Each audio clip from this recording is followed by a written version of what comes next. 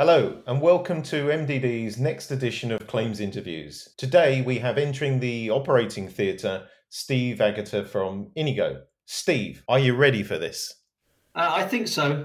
Operating theatre is a bit scary, though. We'll see. So, what we like to do is try and find out as much as we can about you, Steve. So, a good place to start is how you came to be in the insurance industry. So, tell us about that.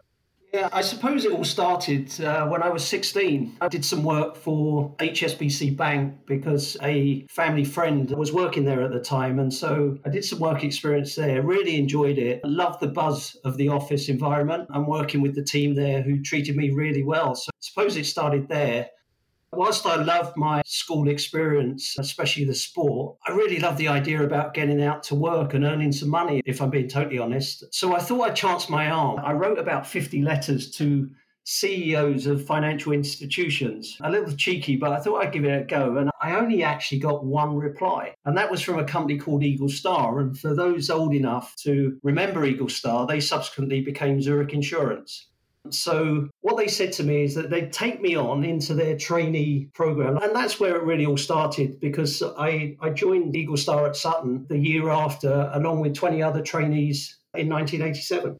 So, when you say you needed to earn a wage, I wonder why you came into claims because I thought all the money was supposed to be in underwriting. Oh, that's right. And I think it still is. I like to think claims actually chose me. I didn't know anything about insurance at that time, let alone what an underwriter did or a claims handler. So I arrived on my first day at Eagle Star with the letter that they'd sent me saying that they were really pleased to offer me a position in their underwriting trainee program. And when I arrived on the day, I arrived at 9 a.m., but all the other trainees were there at the time ahead of me. And when I got to the person that was actually organising the induction program that day, I showed them my letter that, as I said underwriting, but all she said was, "Oh, we've got too many in underwriting, so what we're going to do is we're going to put you in claims." So for me, it was a bit of a sliding doors moment. And 33 years later, I suppose the rest is history, and I'm still in claims. Yes, it is amazing how so many of us ended up in claims and our route into it, which seems to be generally purely by luck. And I'd say good luck, actually. So I've known you for most of your career working at AIG, but recently you joined Inigo. What was the attraction of joining a new startup?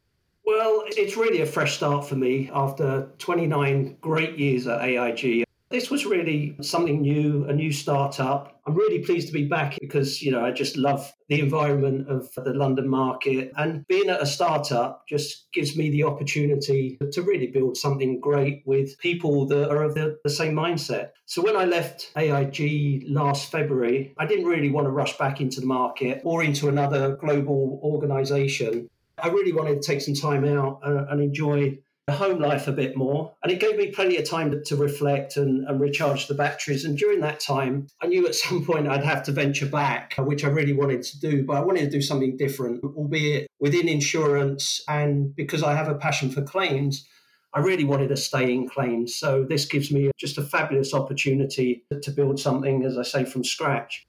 Then there was an old boss of mine, George Stratz from AIG, who introduced me to Inigo. I really like working with George at AIG because whilst he was on the underwriting side and more, I suppose, product focused, he really did see the value of claims. So when he called me, for me, it was a no-brainer to speak to the founders, and they were from Hiscox. And I always admired Hiscox, had a great claims reputation. And so I was really interested in that discussion. I suppose it all took life from there. I liked what they had to say about their vision and what they were building at Inigo, and claims being a large part of the product offering and working alongside the underwriters at the front of the business. So really love the idea of that and working with like-minded people who really want to win. But, for me, the attraction is that they really want to do that in an elegant way. We're bringing in some brilliant people, making sure we keep it a low ego shop, flat structure. So the Inigo people feel really empowered. They feel motivated on the inside. And I think that will really show up when we can do business again face to face in the London market. I really think our culture internally will show up externally face to face in the market as well. So really excited about that. Well, it sounds really good, Steve, and I can hear the enthusiasm in your voice. So my sense is you're going to have a great time there. I think we've duelled a bit over the years on a few major claims, but what I really see with you is someone who's a great leader in the claims industry. So, maybe you can tell us a bit about what aspect of being a leader you enjoy most. Before I get there, I must say I did enjoy our duels, Barry, and thanks for your comments. Very, very generous of you there. I suppose for me, the thing I really enjoy about leadership and being in that position, and I think it should be seen as a privileged position at big organisations as well as small ones, is bringing out the best in people and getting them to do their best work. Really, I think if you can do that as a leader, you're going to be successful. I also think the leaders in organisations set the tone and build the culture of the organisation, and walking the talk is really important to me as well, both looking at leaders and in myself as well. So I think that's really enjoyable as well. I learned quickly that the best leaders, in my opinion, are those that remain authentic selves throughout all circumstances, however stressful. So I really like to try it myself and be really open and honest. That's a given, but listen to people, really hear what they're saying. And I think if I can actually see something in someone that they can't see in themselves and really try and persuade them in a way or influence them in bringing that best out of themselves and showing them that they're capable, I think that's the leader I want to be. Well, that's really good to hear. There was a lot of stuff you said there that sort of resonates with me in terms of the way I like to work. So I've seen a lot of announcements in the press about people joining Inigo, and they seem to be building a special team for the future. Can you tell us about those plans a bit more, especially your plans for claims? Yes, of course. I also see a lot in the insurance press about us. So it's good that we are at the forefront of everyone's mind. The talent in which we're bringing into the organisation is phenomenal on the underwriting side. And also claims will follow that very quickly. It's obviously in our minds to do that for claims. So first of all, just let me tell you a bit about Inigo, which is that we're going to be underwriting focused and claims focused, a specialty insurance and reinsurance business. We're aiming to provide high caliber services across underwriting and claims through limited number of classes that we've got the authority to write. I suppose we're looking at more low transactional business and giving capacity for complex and volatile risks. We're going to do that through our Lloyds Syndicate 1301, and we're already writing business from the 1st of January this year. So I'll go on to claims. We're really going to be focused on supporting the underwriting part of the business from the outset. And as I said before, working alongside them. And our aim ultimately is to bring the best talent in to deliver on our promises to our clients from a claims perspective. We're already 2 people. I don't know if you know that, but we're already myself and Yira Patel, who joined us from AXA. And she's an absolute specialist in the financial lines and casualty area. So a real compliment to claims and underwriting there. I think it's a real statement from our founders to bring in 2, fairly high-end claims individuals before even writing a policy and certainly before we had a claim. So I think that shows the importance of claims to them. The other area I wanted just to touch on was the advantage we've got with regard to bringing in modern technology. So while we haven't got legacy business or legacy systems, that's a lot easier to do because I think that if we do that well, it can really be a powerful platform, mixing the artists, the claims people and the underwriting with that science of technology is going to be really powerful for us.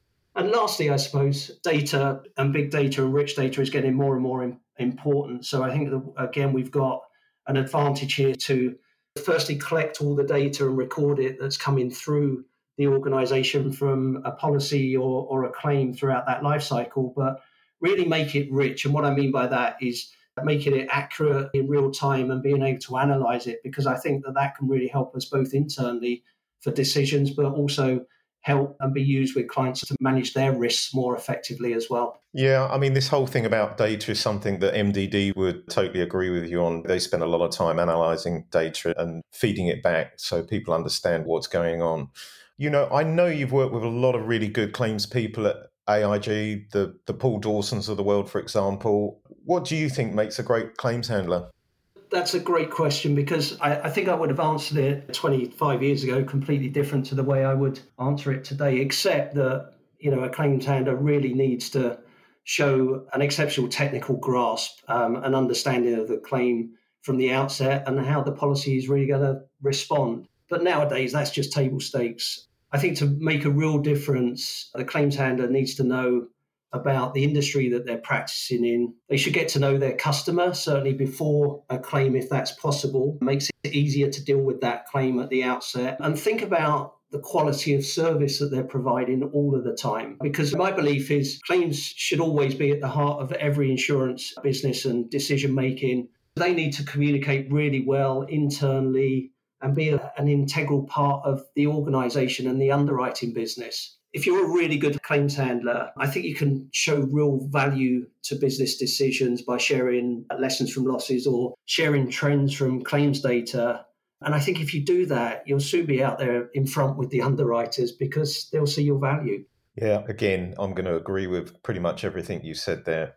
So I think it's about time we got a little bit more personal with you and moved away from some of your views on things around you to maybe some of the things that have affected your career. So in terms of your career, who or what have been the greatest influences and why? Well, I've got a couple of leaders in mind, off the top of my head, but I would say that there's a number of different people I've worked with over time. And I try and take the really good from people that I see and try and adapt where I can and where I probably feel I need to try and bring some of that into the way I deal with people and the way I live my life, really. So there's many people that have influenced me in that respect. I suppose the first person I wanted to talk about was Steve Eckhart, who led claims for UK and Europe back in the late 90s. I didn't really know Steve that well, but one morning he called me into his office, a bit concerned I might be, in bother at that time, but he said he wanted me to run the UK claims department. And considering I was a property and energy specialist focused in that area, leading a team of three, I was flabbergasted, and it was just a mammoth leap because this position was going to be leading a team of 400 and working across all lines of business, both commercial and personal lines. So, I'll be forever grateful for Steve's belief in me. However, the more I think about it, the risk he took was just unbelievable on someone that wasn't a real leader or working with a number of people at that time and wasn't working across the whole sort of spectrum of claims.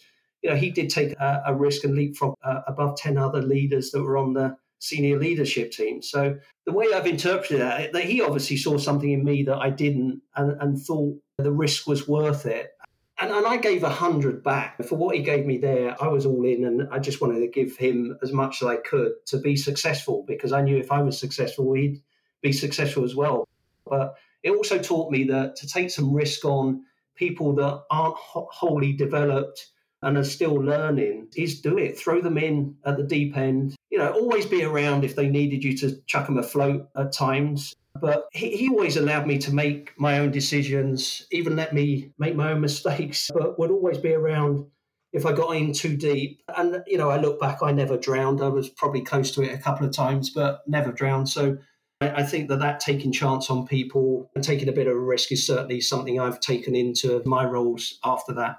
Another is Pete Aina, who ran global claims management for AIG. His role was so large and broad across 56 countries. And I always admired the way that he treated people. He always came across, to me anyway, as so calm in the most stressful of situations. He was just a true people person. I always remember he just had a way with people. He'd remember their name, but he'd always know what they contributed, both from a business perspective and also often knew something personal about them. So he always had time for everyone, whether they were the MD or the person stamping the post, right? He just knew what made people tick and again, got the best out of people. He got the best out of me. And I always thought that was an amazing skill to possess. So I thought I was really fortunate because my last position at AIG was very similar to Pete's. And I always remember the way Pete did that and took that into my role as well. So, both of them had an amazing impact on me in business and in my personal life. And, really privileged to call them friends today because I still keep in touch with both of them. You've highlighted something there that I think is really important for anyone who's growing up in the industry, and that is to look at people who've been really successful and try and work out what it is that has made them successful and replicate it. And of course, sometimes you see things which maybe don't work quite so well, but when you do get that chance in a leadership role, then you can make a decision about, how you might change things to avoid those sorts of things that you didn't particularly like in certain people or certain management styles. So definitely an important thing in all of this is looking at people who are successful and saying, how did they get there, and learning and copying to a certain degree. Would you agree with that, Steve?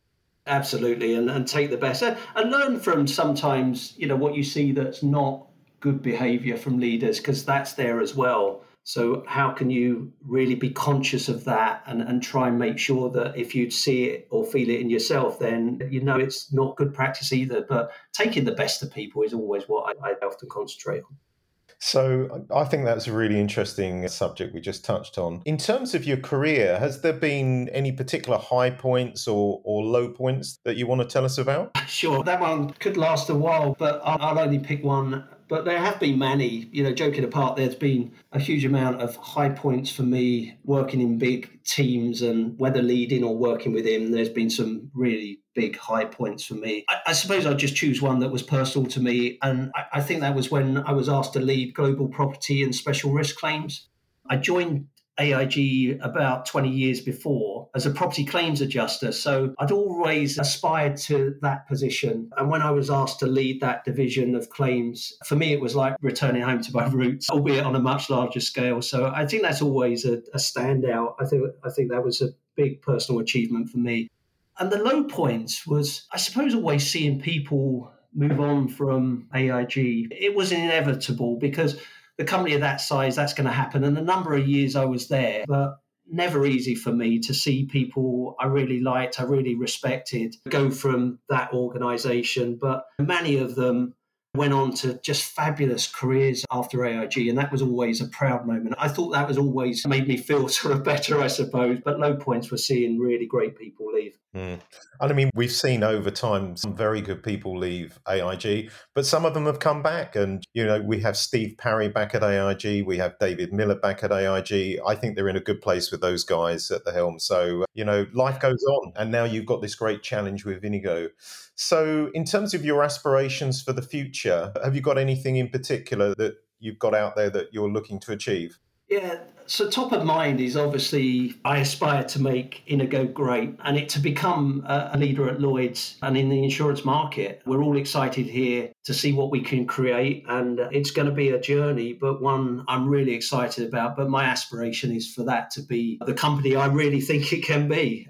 Also, it'd be great to attract more young people into insurance, into claims, but even into underwriting and other areas of insurance. I still speak to a lot of young people who, when I'm speaking to them, all they have is a negative about insurance, because often they only know about insurance when they go to buy a car. They often think it's expensive and pretty much a waste of money. So we need to try and change their mindset and get them to, in that example, get them to think that they own a car because of insurance. It's protecting them in the future. So I think if we can really get into the minds of young people that insurance is about protecting and helping people, whether it's recovering from disasters or doing good in society and in their communities, I think that we really need to change the negative connotation of insurance for young people. And I think at Inigo, I really believe we can make that happen. Cool. Well, it sounds good.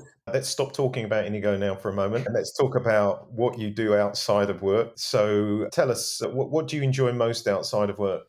I really enjoy spending time with my family, my wife Sarah and my youngest son Harry, who are here. Oh, and I also became a grandfather for the third time during lockdown. That was through my eldest son Jamie. I played a lot of football in my past. I played football as a kid, so I had to hang my boots up at some point. I really love to cycle. Road cycling is a bit of a passion now with all my old football pals. We go to France every year on our boys' holiday, but now it's 5 days in the Alps and climbing some mountains, trying to do a stage of the Tour de France. So I've cycled up the Alpe d'Huez and Mont Ventoux, which I absolutely hate. But once you get to the top, the elation and sense of achievement is just fantastic. It makes it all worth it at the end of the day. I also took up golf during my time out. I was pretty bad at golf and hacked around a bit, so I thought I'd take it a little bit more seriously and got some lessons. Joined a golf club locally here and spent pretty much 4 days a week playing golf in the glorious weather we had last year. So it taught me, even though golf is a very, very frustrating game to play, it's just never too late to take up something like a new challenge. And that's been certainly a new challenge as well for me. Okay, well, I hear that, Steve, but it must be quite a major disappointment that you never quite made it to West Ham's first team. Absolutely. It's time for a quick test. Please don't do this the way you and Creswell did it on our last interview and insist on giving me long explanations on why you picked each word. I want a simple word back from you. So here we go. TV or radio? TV. BBC or ITV? Tough one, but probably ITV. Okay. Meat or veg? Definitely meat. Okay. Work or holidays? Well, I should say work being in my new role, but who doesn't love a great holiday? Inigo are listening into this one, I'm telling you. I'm worried for you now. Lloyds or companies? There you go. This is a difficult one for you. Lloyds or companies? Yeah, well, let's go back a year and you asked me that question. It would be companies. You're asking it me now. Being in Lloyds, it's Lloyds. Okay. 1980s or 2020s? 1980s. Why is it everyone says 1980s? Well, I had my first son in 1988. That's for that reason alone, I think it's the 1980s. But it was a fun time as well. Okay. And finally, Harley or Porsche? Porsche. Well, you're the first motor car man, I think. Everyone else. Never ridden a motorbike, and I don't intend to at my age now. Well, I did ride a motorbike once on the back and never to do it ever again. So I'm sure if you've been for a journey as a passenger, that's one way never to ride a motorcycle again, depending obviously on who's driving the thing. Okay, I think we've got to that point where you've given us some really interesting feedback on the questions I've asked. And I think the audience have probably got a good idea about, again, as I always say, the man behind the name. But tell us, because we always ask this question, if you'd not ended up in insurance, what would you ideally have done as a career? Tough one. But if I go back to where I was when I went into insurance, I was really young. The only thing I was interested in doing at that time was playing football. So a bit cliche, I know, Barry, but it would probably have to be a footballer. But I really do hope these days, watching some of the footballers, that I would have had a rugby player's outlook on the game. Okay, so let's just make it clear. You would have been a West Ham footballer. And what position would you have played? Oh, definitely midfield. The engine room.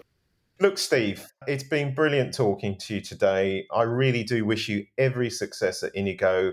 It sounds like it's a great opportunity. It's a real building job where you can make something fantastic in terms of a claims offering. So I'll certainly be watching from afar to see how you get on. So thanks for coming on and joining us today. Thanks, Steve. Thanks for having me.